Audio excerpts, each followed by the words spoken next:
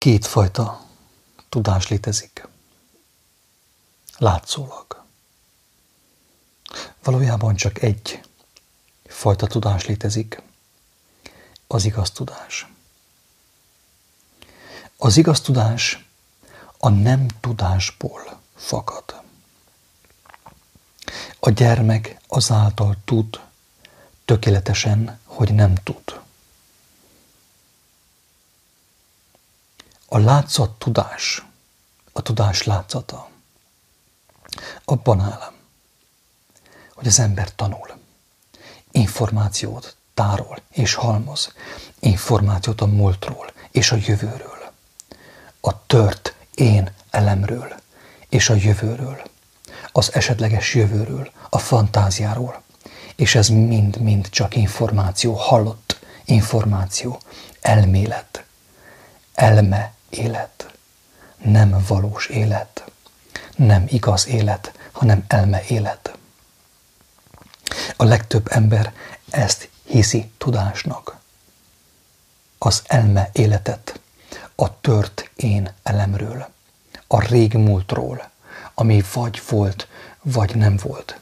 Lehet, hogy volt, de lehet, hogy igaz sem volt. És a jövőről, ami lehet, hogy lesz, de lehet, hogy nem lesz. És a fantáziáról, ami lehet, hogy csupán illúzió.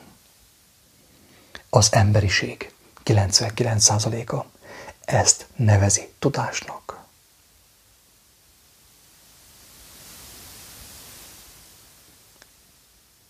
Ez nem tudás. Ez méreg. A lélek mérge. Egészen pontosan méreg a lélek számára. Ez a farizeusok kovásza, amely, hogyha a tésztát megkeleszti, eltakarja a lelket, elfedi a lelket Isten elől. Drága embertárs, az igaz tudás a nem tudás. Ha tudok valamit, azért tudok valamit, mert nem akarok tudni, mert nem tudok, mert vagyok. A vagyok, aki vagyokban vagyok, és létezem, és a vagyok, aki vagyokban jelen van minden tudás. Idő és tér korlátokat nem ismerő, létező. Érzed, drága ember, hogy mi az, hogy tudás? A tudás az van. A tudás a jelen van. Nem a jelenben, hanem rajta van a jelen. Fogod a jelt. Rajta vagy a jelen, ahol a tudás van.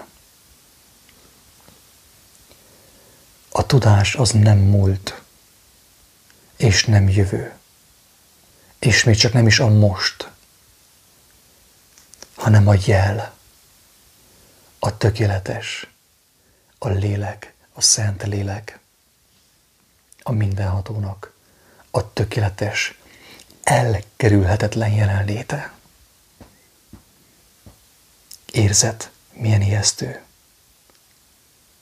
szembesülni azzal, hogy azt hitted, hogy tudsz valamit, hogy azt hitted, hogy hiszel. Közben csak hallott információt halmoztál a múltról, a tört én elemről, valamint a jövőről, az esetleges jövőről, ami megtörténhet.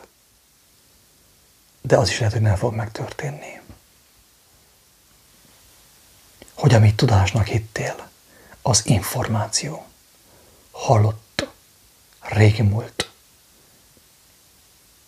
és jövőképzet, ami lehet, hogy lesz, lehet, hogy nem lesz. Amit tudásnak hittél mostanig, az elmélet, elme élet, nem lélek élet, nem lélek jelenlét, és nem gyermekség, hanem felnőttség, öregedés, betegség, halál és kárhozat. Amit tudásnak hiszel, az a te sírod, a tested gödre és a lelked gyötrelme.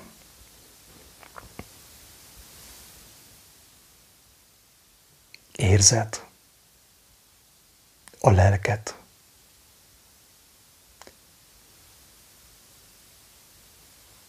aki ott van, ahol éppen vagy, akkor, amikor vagy, és csak akkor van, amikor vagy, amikor rajta vagy, amikor jelen vagy, rajta a jelen, a jel, a mindenható, jele, szava, igéje. Ő a logosz, ő az alfa és az omega, a Krisztus testének a feltámasztója. Hallod őt? Jelben vagy, tudsz, mert ha jelben vagy, nem tudsz nem tudni. A gyermek, Isten gyermekének nincs emlékezete, nincs terve, sem múltja, sem jövője. Neki csak tudása van. Ő csak van. Ő csak teljességben lehet. A gyermek nem lehet máshol, csak teljességben, tökéletességben, a mennyek országában.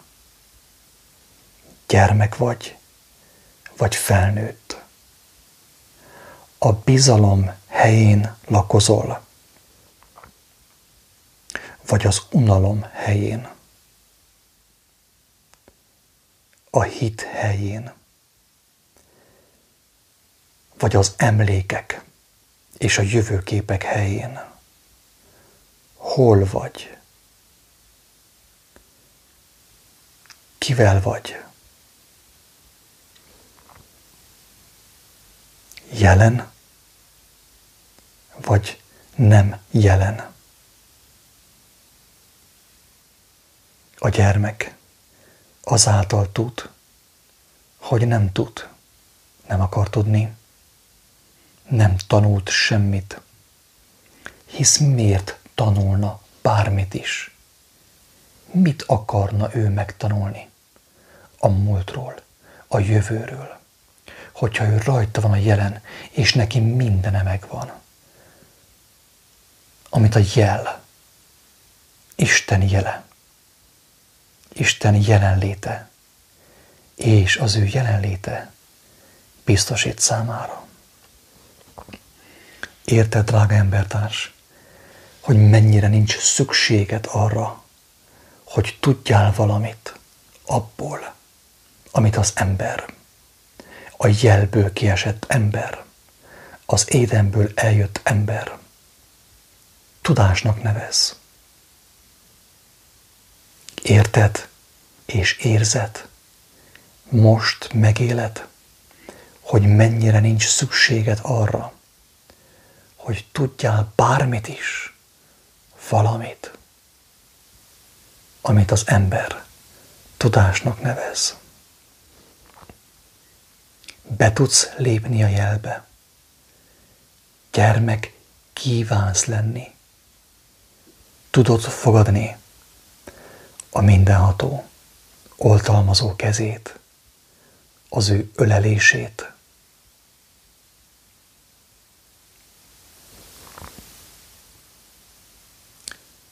Az ő karjaiba tudod dobni magad. Rá tudsz ereszkedni az ő oltalmazó, gondviselő karjaira, hogy ne legyen gondolatot, se gondot, csak tudásod. Tiszta, tiszta tudásod arra vonatkozóan, ami van.